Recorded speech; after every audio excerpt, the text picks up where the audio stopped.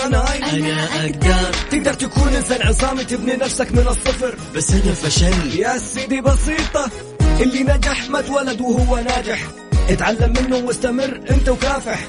وانا خسرت، الخسارة دروس، اعتبره درس واستمر في المحاولة. Just do it and do it right. لا تقول أنا فشلت أنا خسرت، Say it. قول أنا نجحت أنا وصلت أنا أقدر. الآن اعرف حقوقك مع المستشار تراد باسنبل والمستشار والمحامي القانوني خالد أبو راشد على مكسف أم. مكسف أم هي كلها في المكس.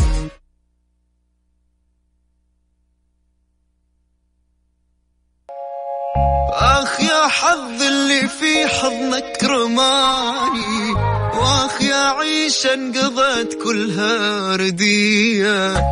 أستاذ خالد، يعني عادة القانون ثقيل جدا، واللي يتكلم في القانون بيشعر يعني بتستمع له بصعوبة، لكن سبحان الله الأستاذ خالد براشد يعني عنده من السلاسة والطريقة الجميلة اللي خلت الواحد يحب. أنا أتوقع أنه عدد من المستمعين حيتخصصوا قانون بسبب خالد براشد، حيزيد. الحمد لله. أستاذ خالد، اليوم الحلقة حسب ما فهمت منك عن الجديد في عالم الكورونا. يعني شوف حتى مدخل لنا المحاماة في عالم الكورونا، يعني إبداع. ما الجديد في عالم الكورونا؟ لابد. يلا، بسم الله الرحمن الرحيم، الحمد لله رب العالمين، والصلاة والسلام على سيدنا محمد وعلى آله وصحبه أجمعين. طيب، الآن الجديد زي ما تفضل فيصل في عالم كورونا هو كالآتي. لما قبل أسبوعين تم أو 3 أسابيع وبدأت إجراءات الحظر وبدأت إجراءات المنع من قبل الدولة، الله يحفظها ويرعاها يا رب إن شاء الله ويوفقها في هذه الخطوات اللي الهدف منها سلامتنا جميعا. بدأت الشركات وبدأ مثلا يعني التوجه في بعض قرارات إنهاء الخدمة أو الإجازة أو الإيقاف، وبدأت تحضر من هذه المشاكل. فهنا تحدثنا بموجب نظام العمل. لما دائما المستشار القانوني يتكلم أو يعطي رأي لابد أنه هو يرجع إلى أساس قانوني أو إلى سند قانوني، فكان نظام العمل. طيب، هذه الحالة كانت جديدة وكان فيها خلاف، ويتحدث أنه طب هل هي قوة قاهرة، أنا أغلق المحل، أفصل ما أفصل. بعد الحلقة اللي قبل أسبوعين صدر القرار اللي هو من الموارد البشرية الخاص بتعديل اللائحة التنفيذية لنظام العمل المادة 41، وإنه كورونا قوة قاهرة وماذا ينتج عن ذلك. فكانت الحلقة السابقة اللي تحدثنا فيها وشرحنا عن هذا القرار وآلية تنفيذ هذا القرار. طيب، بعد ذلك بعد ما صدر هذا القرار صدرت هنالك تفسيرات لهذا القرار من قبل المتحدثين أو من قبل المتحدث الرسمي لوزارة الموارد البشرية أو نائب الوزير أو وكيل وزارة الموارد البشرية. ليه؟ لأنه دائما الجهة التي أصدرت القرار هي الجهة التي تفسر القرار. الجهة التشريعية هي التي لها الحق بتفسير هذا القرار. يبقى هذا الأسبوع جديدنا هي التفسيرات للقرار الصادر قبل عدة أيام من قبل وزارة الموارد البشرية. وعشان أدخل في التفسيرات ما راح آجي بشكل يعني مباشر على التفسيرات. البعض لبس على الأمر، هيقول نظام عمل وقرار وزارة موارد بشرية وتفسيرات، يبقى هنا حتكون المسألة يعني البعض حيلتبس عليها. لذا أختصر اليوم هذه سلسلة هذه الإجراءات بشكل مختلف ومتدرج، وأوضح ما هو الجديد أو على قولتهم عطنا الزبدة في هذا الأسبوع. فخلوكم معنا نبدأ على بركة الله. أولا، لما صدرت الإجراءات الاحترازية من قبل الدولة صدر القرار الخاص بالموارد البشرية تعديل اللائحة التنفيذية لنظام العمل. يعني اليوم المنشأة التجارية، أولا المنشأة التجارية التي استفادت من دعم الدولة التي استفادت من ساند لا يحق لها إنهاء خدمات العاملين. إذن رقم 1 احنا نأخذها بهذا التسلسل. رقم 1 المنشأة التجارية التي استفادت من دعم الدولة لا يحق لها إنهاء خدمات العاملين، سعودي أو غير سعودي، بناء على كورونا إنه هي قوة قاهرة. ننتبه، عامل غاب 15 يوم، عامل انطبقت عليه المادة 80 حسب نظام العمل، ده موضوع آخر. إنما بمسألة كورونا هذا الكلام مسألوني أنت من فين جبتوا؟ قرار الموارد البشرية بتعديل اللائحة 41 نص صراحة في إحدى فقراته أن إنهاء عقد العمل من قبل صاحب العمل إذا استفاد من دعم أو معونات الدولة فهذا الإنهاء غير مشروع. يبقى هذا رقم 1 عشان يعني إيه الأسئلة من الأسئلة على طول نشوف هذه المنشأة استفادت ما تنهي. طيب هذا رقم إيه؟ رقم 1. 2 ممكن شخص يستفسر ويقول طيب هذه المنشأة ما قدمت على ساند، أنا ما قدمت على ساند كمنشأة يعني مؤسسة أو شركة أو ما إلى ذلك، وأنا ما قدمت على ساند ما استفدت، إذن أنا أفصل. أيضا لا، وهذا الجديد بناء على التفسير. ما هو إحنا لما يعني نتحدث بالإفتاء في القانون إما نرجع إلى نظام عمل، إما إلى قرار وزاري، إما إلى تفسيرات هذا القرار من قبل الرسميين المتحدثين الرسميين الذين يمثلون هذه الوزارة. فلنرجع لوكالة الأنباء السعودية قبل عدة أيام في حسابها الرسمي في تويتر أشارت صراحة إلى تصريحات المتحدث باسم وزارة الموارد البشرية، ونص صراحة على أن المنشأة التي لم تتقدم إلى ساند بطلب الدعم تعتبر غير متضررة ولا يحق لها إنهاء خدمات العاملين. إذن أولا المنشأة اللي قدمت واستفادت لا يحق لها إنهاء خدمات العاملين، وهذا قرار الموارد البشرية. طيب 2 المنشأة التي لم تتقدم لا يحق لها إنهاء خدمات العاملين، وفصلها يعتبر غير مشروع لأنها تعتبر غير متضررة. تمام يا شباب؟ طيب تقدمت هذه المنشأة إلى ساند وما استفادت من الدعم، إذن هل يحق لها إنهاء الخدمات؟ هي تقدمت، إذن خلاص يعني يسقط عنها شرط التي لم تتقدم، وما استفادت، إذن هي ما حصلت على دعم الدولة، يحق لها إنهاء الخدمات؟ لا. أولا كمان عندنا يجب أن تثبت إنها تضررت.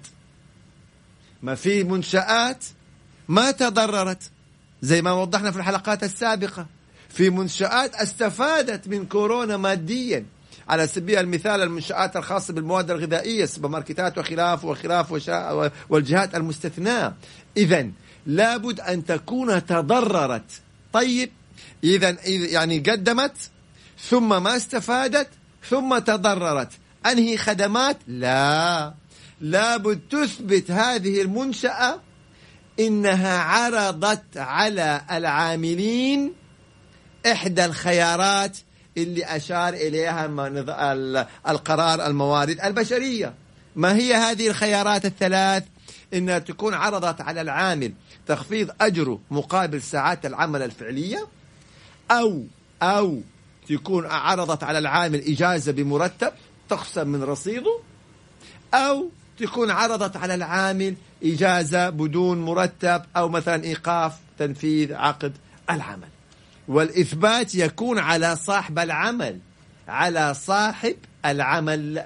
يعني لو راح العامل اشتكى، القضاء العمالي حيسأل صاحب العمل أعطينا ما يثبت إنك أنت عرضت على العامل هذه العروض، من خلال طبعا أكيد وسائل التواصل الرسمية بينك وبين العامل، إيميلات، مراسلات، محضر وما إلى ذلك. إذن نرجع نعيد، تكون منشأة ما استفادت من الدعم، وتكون قدمت على ساند ولم تستفيد، وتثبت الضرر، ثم تثبت إنها عرضت على العامل هذه الخيارات. طيب لو قامت المنشأة بجميع هذه الخيارات أو الإجراءات والعامل رفض، هل في هذه الحالة خلاص تنهي الخدمات؟ هنا نقول الكلمة الأخيرة للقضاء العمالي. نعم، هنا لا نستطيع أن نجزم أنه يحق لها إذا أثبتت الضرر، لكن نقول في هذه الحالة خلاص حيعود الأمر للقضاء العمالي إذا كان حيقدر أنه نعم هذه المنشأة تضررت وحاولت وقدمت على ساند وما في فائدة فاضطرت إلى إنهاء الخدمات. يبقى هنا فيها إيه؟ أصبح نعم ممكن يكون في قولان، والفصل الأخير للقضاء العمالي. بعد هذه الأربع الحالات إذا ما طبقت إحدى هذه الأربع الحالات جميعا لازم تطبقها. واحدة من هذه الحالات لو ما توفرت من بدري الإنهاء غير مشروع. هذا الكلام اللي أنا شرحته نستند فيه إلى نظام العمل، وبالأصح إلى قرار الموارد البشرية بإضافة المادة 41 من اللائحة التنفيذية لنظام العمل، وإلى التصريحات الرسمية التي صرح بها نائب وزير العمل، نائب وزير الموارد البشرية، ووكيل وزارة الموارد البشرية، وفي وكالة الأنباء السعودية أيضا التصريحات الرسمية عن المتحدثين باسم الوزارة في هذه الجزئيات. إذن احنا اختصرناها بهذه الطريقة: 1 2 3 4. طيب أيضا في جزئية مهمة جدا، ما هو لما صدر القرار الأسبوع الماضي أكيد كانت في أسئلة واستفسارات مثلا وناس بتوضح أمور من هذا القبيل. خلونا نتفق أيضا قبل لا نأخذ يعني المجال للأسئلة والاستفسارات إنه كلمة إجبار غير واردة.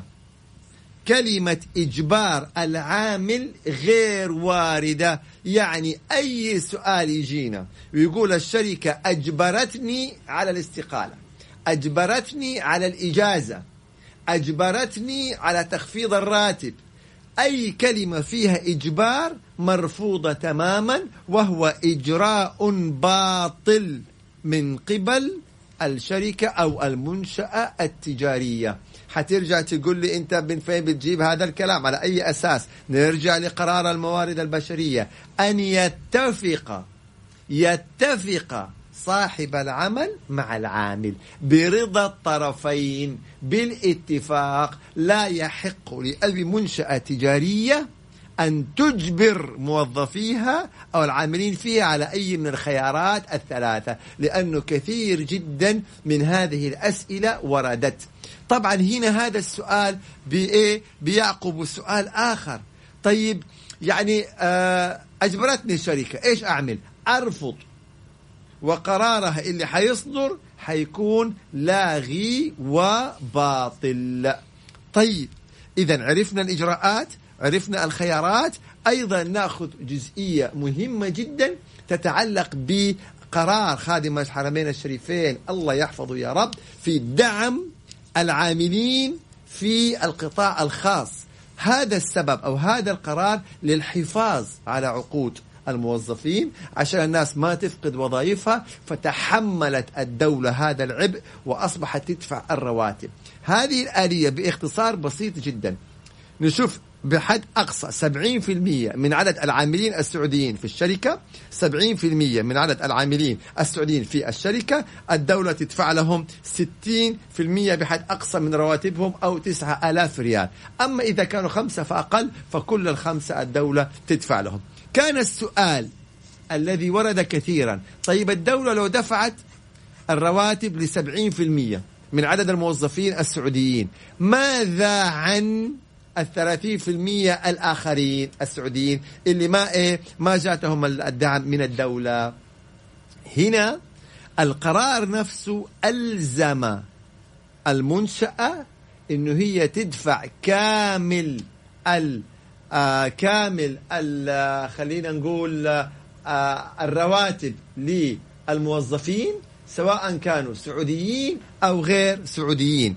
إذن نفس القرار ألزم المؤسسة أو المنشأة التجارية إنها تدفع باقي رواتب بالكامل لل30% من السعوديين وغير السعوديين. طيب هنا كان في سؤال، ونفس وزارة الموارد البشرية أرسلت أو أصدرت نشرات سؤال وجواب سؤال وجواب، فكان من ضمن الأسئلة طيب إذا الدولة دفعت ل70%، 30% ممكن أخفض رواتبهم؟ هنا نقول إنه الخيارات الثلاثة نعم متاحة ل30% برضا الطرفين. يعني إذا 30% واحد طلب إجازة يبقى خلاص الحمد لله رب العالمين، واحد طلب مثلا إجازة بدون مرتب يبقى الحمد لله. إذا تم الاتفاق بين الطرفين على تخفيض الأجر مقابل الساعات الفعلية فعلى ما اتفقوا عليه.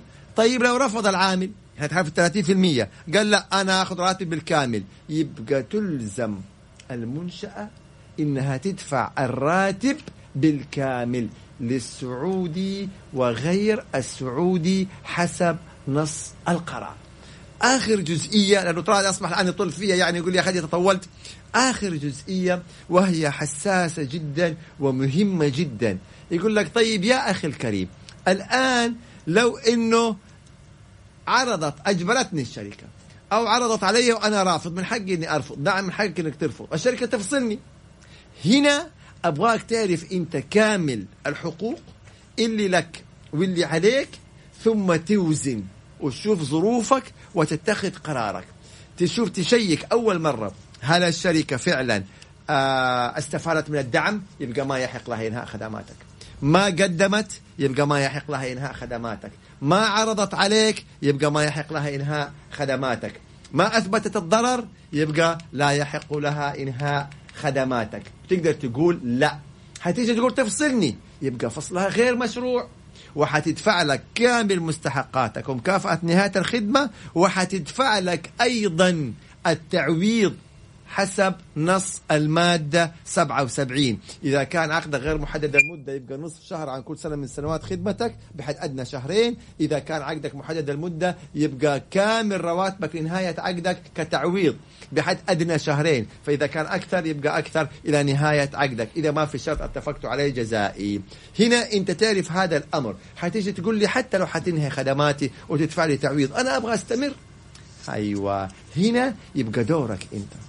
إذا رأيت إنه الشركة متضررة وفعلا يعني تضررت ضرر جسيم وحاولت معاك بالخيارات، يعني أنت في نفس الوقت وما تبغى إنهاء خدمة حتى لو بتعويض، يبقى أنتوا يعني سددوا وقاربوا. شوف فين مصلحتك، شوف فين يعني ممكن تقبل إحدى الخيارات أو يخفض جزء من راتبك. يبقى هنا أنت تعرف اللي لك وتعرف اللي عليك، ووقتها يكون قرارك. والله يحفظكم جميعا.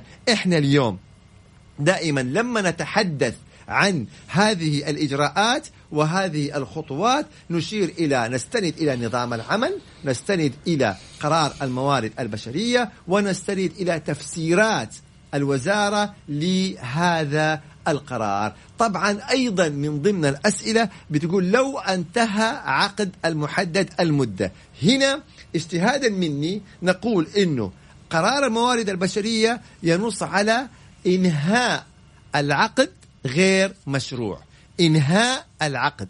أما عدم التجديد ما نص عليه، لأنه عدم التجديد بالنسبة للعقد محدد المدة إذا انتهى فانتهى، من أول يوم العقد انتهى، يبقى عدم التجديد هذا إجراء نظامي. إنهاء الخدمة خلال فترة التجربة 3 شهور هذا إنهاء نظامي. فهذا هذا كله فيما يتعلق بقرار الموارد البشرية وما يتعلق بالتفسيرات التي صدرت مؤخرا، لأن احنا دائما في برنامجنا نتابع أول بأول. والجديد اللي صدر قبل عدة أيام إنه حتى الشركة أو المنشأة التي لم تتقدم إلى ساند لا يحق لها إنهاء الخدمة لأنها تعتبر غير متضررة. فكانت القرارات الحكيمة من دولتنا حفظها الله تقييد والحد من مسألة إنهاء الخدمة قدر الإمكان والحفاظ على وظائف الموظفين، وفي نفس الوقت ممكن يجي القطاع الخاص مثلا أو المنشآت يقول طب إحنا ما إحنا قادرين متضررين. الدولة تدفع لكم رواتب الموظفين في مقابل إنكم تحافظوا على عقودهم وعلى وظائفهم. فعلا الله لا يغير علينا. شوفوا دولتنا وشوفوا الإجراءات اللي بتتخذها. معناه طلع طولت عليه. لا أنا مستمتع يعني. أيضا الجزئية الأخيرة جدا والمهمة إنه الموظفين اللي الدولة تدفع لهم 60% من رواتبهم اجلسوا في منازلهم، ولا يحق لصاحب العمل أن يجبر هؤلاء الموظفين أن يعملوا لديه في هذه الفترة، ولا ساعات ولا من البيت ولا ساعات ولا أي شيء. طالما أنت رفعت أسماءهم إلى الدولة وإلى الساند وقلت إنه أنا نشاطي تضرر وهؤلاء أصبح يعني لا حاجة لي بها، ففي هذه لا حاجة لي بهم، ففي هذه الحالة الدولة قالت لك طالما ما لك حاجة حافظ على عقودهم، وأنا يا دولة أدفع لهم رواتبهم في بيتهم. فواضحة هذه الجزئية. هنا أنا حاولت أختصر لكم وتسلسل الأحداث وإيش اللي يحق وإيش اللي ما لا يحق.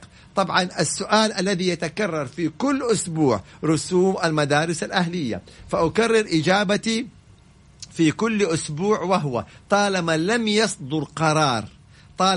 يصدر قرار ينظم مسألة رسوم أولياء الأمور أو استعادة قسط من الأقساط، يبقى الأصل الالتزام بالاتفاقيات والعقود، وأنه لا يحق لأولياء الأمور المطالبة باسترداد مثلا قسط أو أقساط من الرسوم الدراسية ما لم يصدر قرارا منظما زي ما صدر من الموارد البشرية. إلى أن يصدر إحنا على ما إحنا عليه، لا يحق لأولياء الأمور أن يطالبوا بقسط من أقساط الدراسية، لأن العملية التعليمية مستمرة، بدل ما كانت بالفصول أصبحت عن طريق الأونلاين، ثم حتكون في اختبارات أو تقييم أو على حسب يعني ما يصدر من الوزارة، وفي النهاية شهادات. إذن العملية تمت الدراسية بالكامل. هذا يعني يطراد باختصار، خلينا نقول تسلسل الإجراءات منذ بداية الإجراءات الاحترازية التي قامت بها دولتنا مملكتنا الله يحفظها ويبارك لنا فيها، ومرورا بقرار الموارد البشرية، وقبل قرار خادم الحرمين الشريفين بالدعم، وانتهاء إلى آخر تفسيرات قبل يومين. هذه المتابعة أول بأول، فإن كان هنالك جديد في المستقبل والله أحيانا نتابع معاكم هذا الجديد، والحمد لله رب العالمين. ليس هناك تعليق إلا أننا نقول هذه نعمة تستحق الشكر، ولا إن شكرتم لأزيدنكم. حقيقي من فضل الله علينا، يا رب لك الحمد. مراجعة سريعة قبل نطلع. ما شاء الله عليك، أنت أخذت حق فاصلين بس سبيلك مبدع تبحر كده. نذكر بس بالتلخيص: الشركة ليس لها الحق أنها تفصل الموظفين إلا في حالات معينة نتكلم عنها في البداية. أول شيء، هل تثبت أنها استفادت، قدمت دعم لساند ولا لم تقدم؟ جميل. إذا ما تقدم بدعم لساند ما يحق له أنه يفصل موظفين، يقول لهم أنا متضرر، قدم لدعم الحكومة. إذا قدم واستفاد، هذه علقها زي أبو محمد، علقها كذا. طيب، إذا قدم واستفاد من الدعم الحكومي مو من حقك تفصل الموظفين. أنت استفدت من دعم الحكومة، كيف تفصل موظفينك؟ إذا ما استفاد لازم يثبت أنه متضرر. يعني يقول لك طيب قدم ولا استفاد، يثبت أنه متضرر. يعني ممكن تكون شركتك بالعكس، يعني زي شركات توصيل مثلا الطلبات، أنت جالس تستفيد أكثر، أنت الوحيد ما شاء الله اللي بالضبط، أو سوبر ماركت، بقالات، غيرها. فإثبات الضرر. إذا أثبتت الضرر أنك أنت متضرر، الآن أثبت أنك عرضت على موظفينك العروض. إحدى الخيارات الثلاثة، تخفض له الراتب وهو وافق ولا ما وافق على حسب ساعات العمل اللي بيعملها من بيته أو من المكان اللي فيه، وقف عقد العمل والعودة عليه بعد إن شاء الله زوال الأزمة، أو الإجازة اللي من رصيده أو بدون راتب. إذا ما أثبت هذه التفاصيل كلها إنك تقدمت وما استفدت وقدمت عروض للموظفين مو من حقك تفصل أي موظف. أيضا جزئية مداخلة يطراد، وهو يقول طيب ممكن إلى ساعتين، يعني يعطيني أجر ساعتين في اليوم، طالما أن القرار لم يحدد حد أدنى. إذن أي ممتاز. تخفيض تتفق عليه الحمد لله رب العالمين. طيب، والجميل الثاني تلخيصا، دعم الحكومي 70% من الموظفين السعوديين تدعمهم الحكومة إلى حد 60% من رواتبهم من السعوديين، إلى أعلى حد من 60% أنه يوصل إلى 9000 ريال. هنا قلت معلومة جدا مهمة أبو محمد، ما هو من حق صاحب العمل إنه يطالبهم بالعمل يعني نهائيا. الدولة اللي بتدفع لهم الرواتب وأنا تشغلهم ليه؟ يعني بالمنطق يعني ماني فاهم. الدولة تدفع لهم لأنه أنت اللي قلت هدول الزايدين عن حاجة العمل، خلاص الدولة الله يجزاها خير بتدفع لهم الرواتب إلى حين انتهاء هذه الأزمة. طيب. يعني والله دعم من الدولة مهما شكرنا لن نستطيع أن نوفي قدر هذه الإجراءات من سيدي خادم الحرمين الشريفين الملك سلمان الله يحفظه، سيدي ولي العهد النبي محمد بن سلمان الله يحفظهم. ما نملك غير أن ندعي لهم الله يوفقهم ويسدد خطاهم وينصرهم يا رب. طب سؤال مهم والله فعلا، الواحد حاسس إنه كأنه في بيت وأبوه جالس يصرف عليه. فالفكرة الآن أنا ما أطالبه بالعمل، طب 40% من راتبه كمان أدفع له إياها؟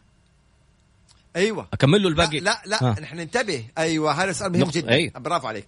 الدوله بتدفع 60% من اجورهم، انت غير ملزم انك تدفع يا صاحب العمل باقي 40%. اوكي. لا هذه جزئيه جدا مهمه. خلاص الدوله هي التي ايش بتدفع لهم 60%.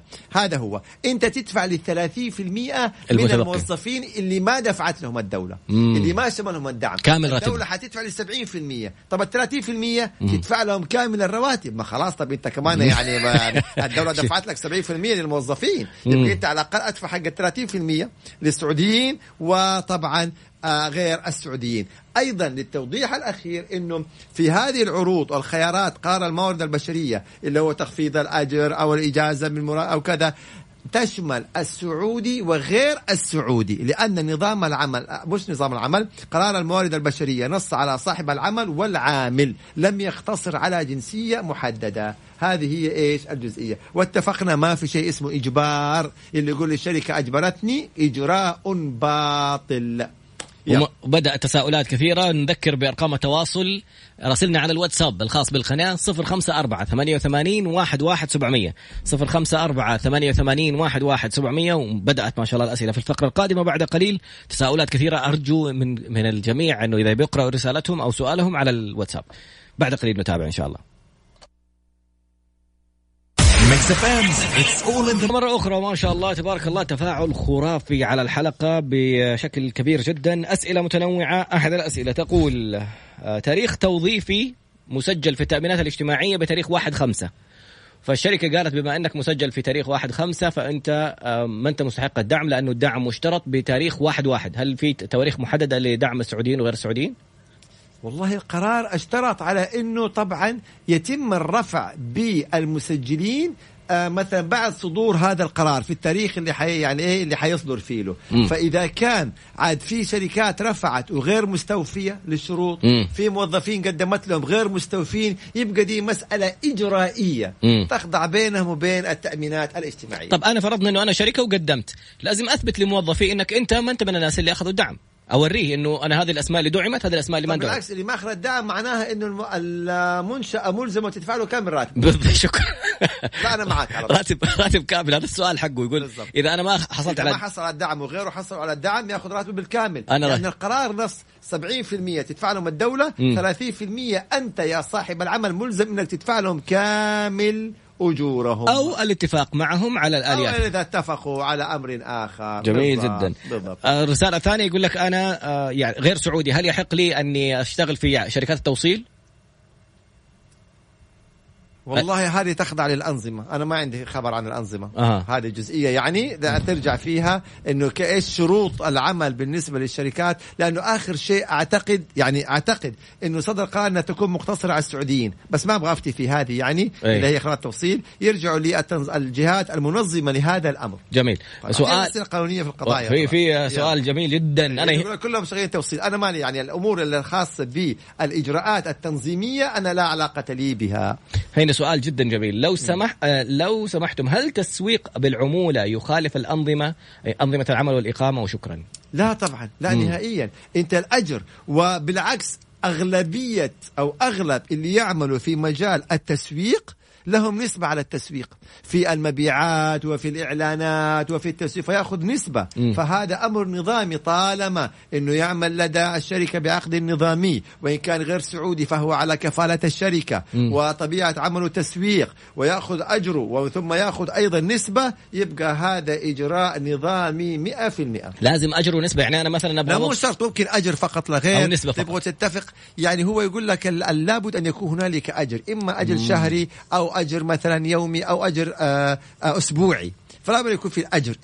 فمسألة النسبة يتفقوا على الأجر يعني ويحطوا نسبة. نعم. جميل. سؤال ثاني يقول لك زوجتي كانت تعمل في محل حلويات، والآن مع الإغلاق توقفت، ما نزلوا لها راتب، يقول بسبب موضوع الحظر. لازم تكون. أيوة، هذا سؤال جدا جميل. لو تعطيهم رقم الواتس، الناس يسألوا رقم الواتس إفراد. مرة ثانية رقم الواتساب للتواصل 054-88-11700 054-88-11700. هذا سؤال يا طراد جدا مهم. الآن طراد ورد إليه سؤال إنه السيدة تسأل أغلق المحل، قال والله إحنا قفلنا المحل، ما حنعطيك رواتبك، ومرتاحة هذه الشركة أو هذه المنشأة، يقول لك طالما إنه أنا محلاتي مغلقة يبقى أنا ما راح أعطي رواتب للموظفين. ثقي تماما أيتها المنشأة أو أيتها الشركة، إذا هؤلاء الموظفين تقدموا إلى مكتب العمل بعد انتهاء هذه الأزمة بإذن الله تعالى، سوف يحكم لهم بإلزامك بدفع جميع الرواتب اللي أنت ما دفعتيها دفعة واحدة، ما استلمتيها، اللي ما دفعتيها يعني الشركة. ليش؟ لأنه النظام واضح وصريح، وذكر إنه الشركة المتضررة ملزمة بدفع رواتب السعوديين وغير السعوديين، وتتقدم إلى ساند عشان يجيها الدعم. فأنت أيتها الشركة والمنشأة لا دفعتي، لا تقدمتي إلى ساند بالدعم، يعني ما قدمت الطلب وما تدفع الأجور، هذا إجراء خاطئ. فأتمنى من المؤسسات والشركات التجارية التي أغلقت أن لا ترتكن إلى هذا الأمر وتقول طالما أنا قفلت المحلات ما ندافع أجور. أنت ملزمة بالأجور. طيب الحل إيش؟ الحل إنك تقدمي على ساند، فإن جاك الدعم فالحمد لله رب العالمين، ما جاك الدعم وأنت متضررة أعرضي على الموظفين هذه العروض. إذا رفضوها ممكن ندخل في جزئية إنهاء الخدمة بعد جميع هذه الإجراءات، والقرار النهائي يكون للقضاء العمالي. جميل جدا. سؤال جدا رائع آخر يقول أنا شركتي ما هي مسجلتني في التأمينات الاجتماعية، فبالتالي ما حيقدروا يقدموا على ساند لأنه أنا ماني مسجل في التأمينات الاجتماعية. مشكلتهم أيوة. الأمور إحنا تحدثنا في قرار الموارد البشرية إنه تقدم على ساند. كون إنه ما استوفت هذه الشركة مثلا بعض الشروط اللي بينها وبين الساند، يبقى هذا موضوع يخص غلطة الشركة، هذه الشركة بالضبط. جميل. سؤال ثاني، وفاء تقول مين الجهة المخولة بإصدار التراخيص الآن؟ إنه وزارة الداخلية. أيوة، الآن حسب القرار. يعني كيف إنه كل جهة من القطاعات الخاصة على سبيل المثال الحيوية اللي تتطلب وجود الموظفين، إنه هم يرفعوا إلى الداخلية طبعا أو إلى مرجعياته في الوزارات ثم إلى الداخلية. يعني في إجراء معين، في الأخير وزارة الداخلية، في الأخير وزارة الداخلية. هذه الجهة ترفع وهذه الجهة ترفع وهذه الجهة ترفع، ثم تأتي الموافقة من عدمها أو إصدار التراخيص من فين؟ من وزارة الداخلية كتراخيص موحدة. وإن شاء الله في الحلقات القادمة حنتحدث عن قضية التزوير واللي أمس تم القبض عليهم المزورين للتراخيص، لأن هذه فيها تفاصيل 93,000 ريال تفاصيل. البعض يعتقد أن العقوبة فقط على اللي قام بالتزوير. ما حنخرب الحلقات، خليها في الحلقات القادمة. أبو محمد حتبرد قول هذا حين. لا خليها في الحلقات القادمة بأمر الله تعالى. طيب شخص يقول أنا موظف في شركة تأمين وبيطالبوني بالعمل عن بعد حقهم. طيب أوكي استنى. أيوه. كم سؤال من حيث المبدأ، هل يحق للشركة تخفيض راتبي بعد أن طلبت مني العمل عن بعد بسبب الوضع الحالي؟ ويقول أنا لا يشملني ساند، ماني عارف ليش قصده ما يشمل ساند. طيب إحنا ما ندخل كثير يا طراد في جزئية الإجراءات وينطبق التأمينات أو ما ينطبق التأمينات. نتحدث إنه طالما أن هذا الموظف يعمل عن بعد، إذن الشركة ملزمة إنه هي تدفع له كامل أجره، لأنه بدل ما بيعمل في المكتب بيعمل عيش من منزله، بيأدي نفس العمل. هذا رقم واحد. 2، إذا أرادت الشركة تخفيض الراتب يبقى يجب أن تعرض على العامل وأن تتفق مع العامل. إذن الأصل طالما إنه هو يعمل عن بعد إنه تدفع له كامل أجره. اتفقوا إنه والله طيب أنت بتعمل عن بعد ولكن أعمل لنا 3 ساعات، أعمل لنا 4 ساعات، إذن على ما اتفقوا عليه. وهنا في ملاحظة جدا جدا جميلة وهي الاتفاق خطي. هنا أقول أرجوكم رجاء خاص، أي اتفاقات تتم مع العاملين على تخفيض الأجر أو مثلا على الإجازة بمرتب أو إيقاف العقد أو إجازة بمرتب أن تكون اتفاقات خطية، إما باتفاقية خطية بين الطرفين أو بمراسلات إيجاب وقبول. يعني أرسلت العرض وجاتك الموافقة خطية، لأنه حندخل في لو يعني الله إن شاء الله تعالى إذا إن شاء الله إنه لما يزيح هذه الأزمة بأمر الله تعالى ويعود القضاء العمالي تمام حيطلب إثباتات. فما نبغى ندخل إنه والله أنا عرضت على العامل وأرسلت له واتساب وكلمته ووافق لي وحلف يمين. خلوا كل شيء موثق مكتوب، لأنها جزئية جدا حساسة، وعبء الإثبات سوف يقع على صاحب العمل إنه عرض وأن العامل رفض. يعني لو جاء العامل في القضاء العمالي وقال والله الشركة ما عرضت علي وبالتالي أنا ما خلاص أبغى راتبي بالكامل، حيعود القضاء العمالي على الشركة حيقول لها أثبتي إنك عرضتي على العامل وأثبتي إنه رفض. فالإثباتات تكون خطية الأسلم. ما صارت خطية حنرجع لشهادة الشهود وحنرجع لتحليف اليمين ودخلنا في تفاصيل.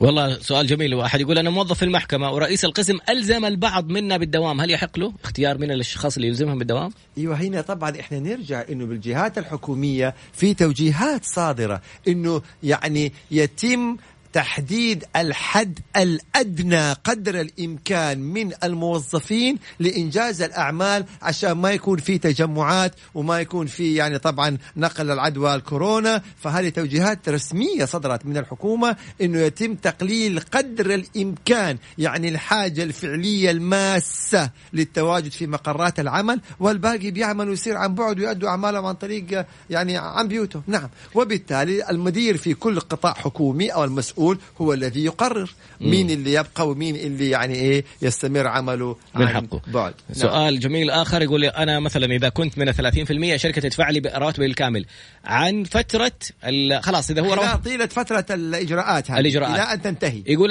الرواتب ما قبل فترة إجراءات الحظر الراتب المفروض يجيني كامل. طب حتى هو الآن راتبه كامل 30% يستمر راتبه كامل 30% للتوضيح 60% أو إذا اتفقوا على تخفيض الأجر هو اللي حيكون لفترة مؤقتة إلى حين زوال بأمر الله تعالى هذه الأزمة وهذه الإجراءات. يعود كل شيء كما كان، يعود كل شيء كما كان، يعني ترجع الأجور بالكامل وترجع الأمور بأمر الله تعالى. هي بس إحنا دائما نرجع نكرر ونقول يا طراد هي أزمة، يعني لابد إنه نتعاون. ومن الصعب إنه كلنا في هذه الأزمة ويجي طرف يقول أنا ما أبغى أتضرر ولا 1%. الضرر وقع، يبقى نتعاون عشان تخف آثار هذا الضرر. يعني صاحب العمل قدر الإمكان ما ينهي خدمات، يدفع أجور بقدر ما يستطيع، والعامل ممكن يتنازل شوية في مقابل الحفاظ على الوظيفة. هي كلها فترة وتعدي علينا بأمر الله تعالى يا رب. جميل. سؤال آخر مختلف أبو محمد ونقطة هامة، عشان في آية في القرآن تنص على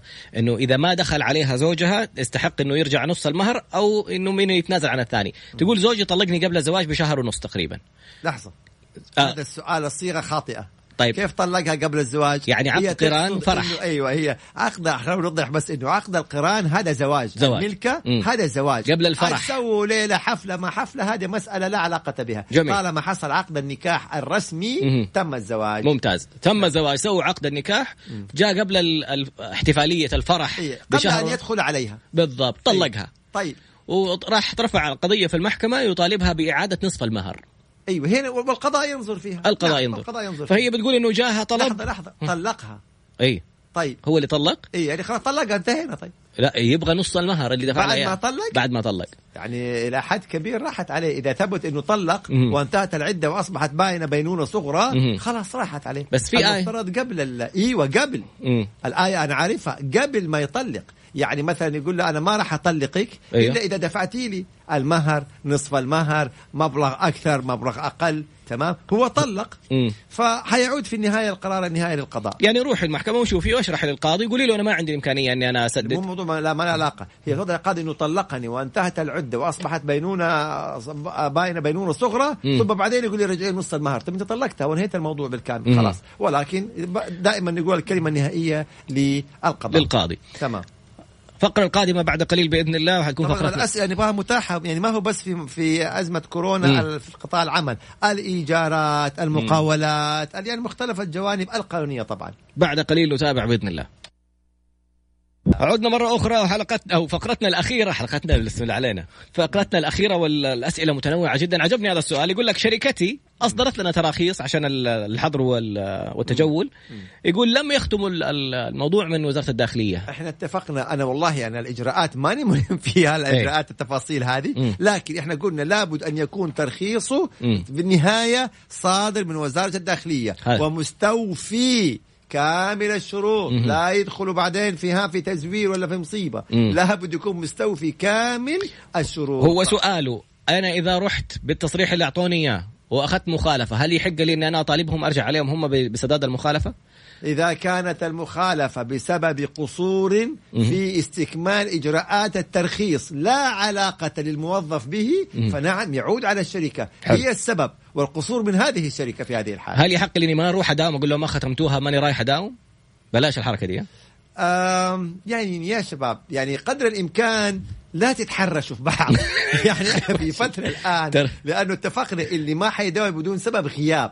لكن ممكن لو جاء قال أنا والله ما حداوم، أنتم ما أدتوني الترخيص بشكل كامل ونظامي، أنا حأتغرم. هنا إلى حد كبير نعم، لو الشركة اتخذت عليه إجراء وراح رفع قضية في مكتب العمل وأثبت أنه عدم قدرته على الدوام ليس بسبب منه ولكن بسبب من الشركة، فقد أن القضاء العمالي يلزم الشركة ويلغي قرارها.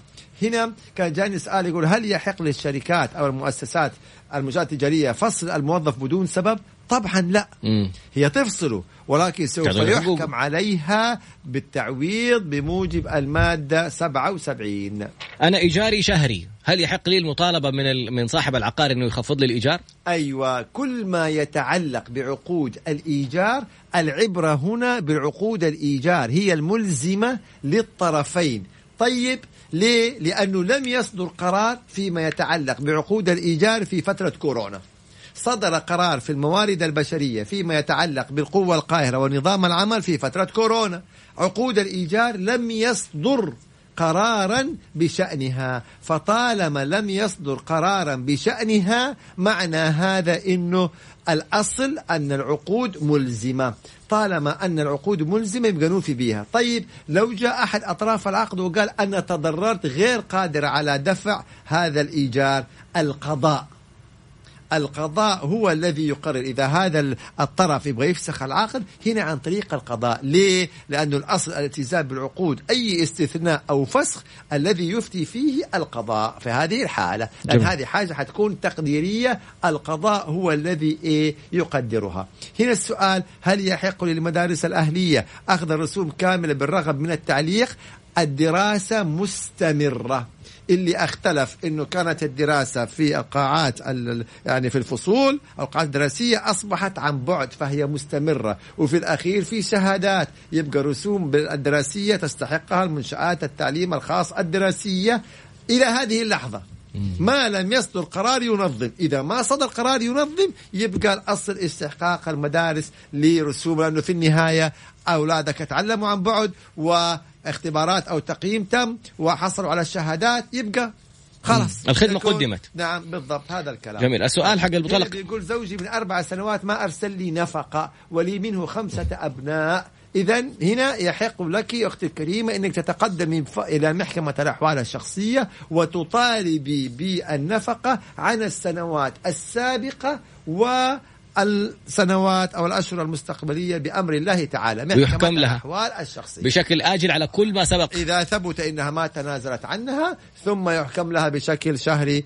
يعني طبعا قيمة النفقة القضاء هو الذي يقدر هذه المبلغ أو مبلغ قيمة النفقة. على سيرة القضاء هذه نقطة جدا هامة. يقول طلبت على الموضوع حق المحكمة أنه أحضر، أنا عندي صعوبة أني أنا أروح المحكمة ووالدي مقعد، هل لازم أروح؟ طلب الآن إنه يحضر جلسة في المحكمة؟ لا يعني هذه المطلقة اللي قالت لي يبغى يرد لها نص المهر، وتقول لك طب أنا في صعوبة في إني أحضر ووالدي مقعد. لا لا لا لا لا لا، ما في شيء من هذا القبيل. صعوبة إنك تحضر توكلي.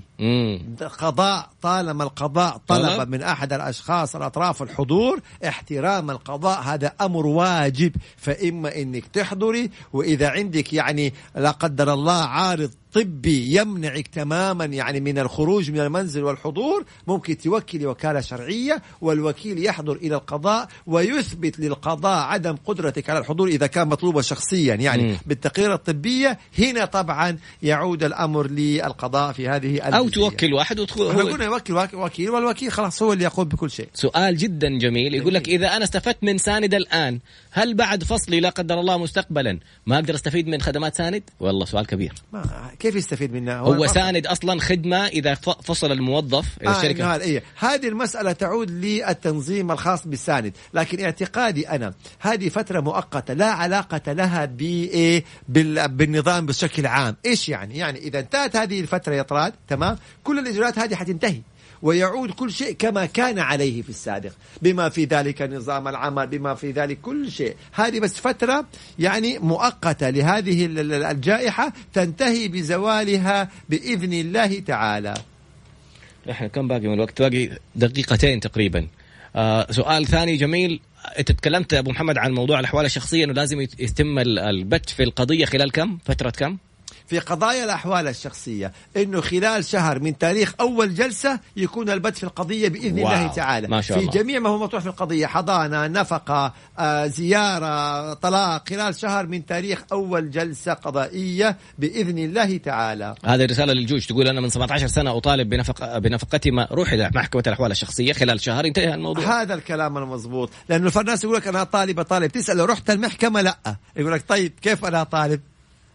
فهنا لابد أنه أنت تتقدم إلى محكمة الأحوال الشخصية برفع دعوى قضائية. إحنا دائما نطالب بالود، والله الود حصل كان بها، ما حصل يبقى ديك الساعة على طول عن طريق القضاء بإذن الله تعالى. جميل.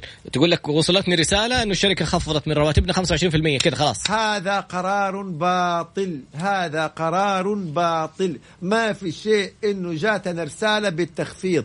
القرار الصادر من الموارد البشرية واضح وصريح باتفاق الطرفين.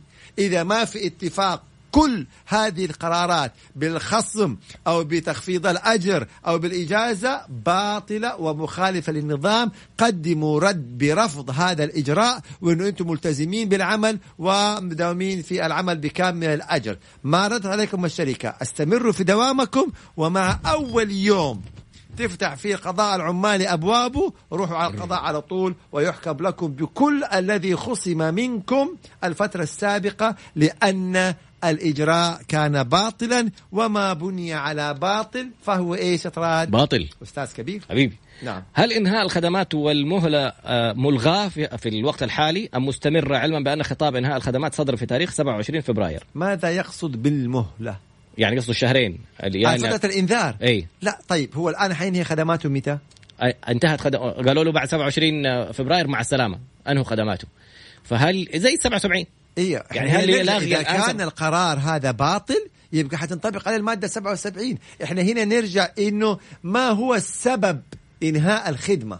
إذا كان سبب إنهاء الخدمة مشروع فإذا الإجراء صحيح، مو مشروع يبقى إيش تعويض 77. كان السبب مشروع لكن ما أعطوله الشهرين الإنذار، ينحكم له بالشهرين أو الشهر أو المتبقي من شهري الإنذار. 77 نرجع إحنا النظام هل السبب مشروع أو غير مشروع؟ إذا غير مشروع يبقى ما في 77 إطراد، مجرد يأخذ مستحقاته. أما إذا على المادة 80 يبقى ما له أي مستحقات. يعني إذا غلط. أما إذا كان غير مشروع يبقى لا 77 ويأخذ التعويض زائد المستحقات.